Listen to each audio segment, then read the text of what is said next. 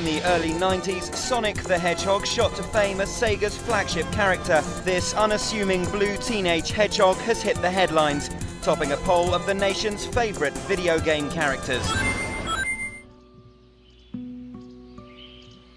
This is Sonic. An endearing young fellow. He's one of the more grumpy hedgehogs. So, Sonic the Hedgehog, thank you very much for coming in. It's an absolute pleasure to meet you. Now, you've just won the title of the nation's favourite video game character, stole it from the likes of Mario and all those big boys. How does that make you feel on a scale of... He doesn't walk around too much, but we know that he does like the outside.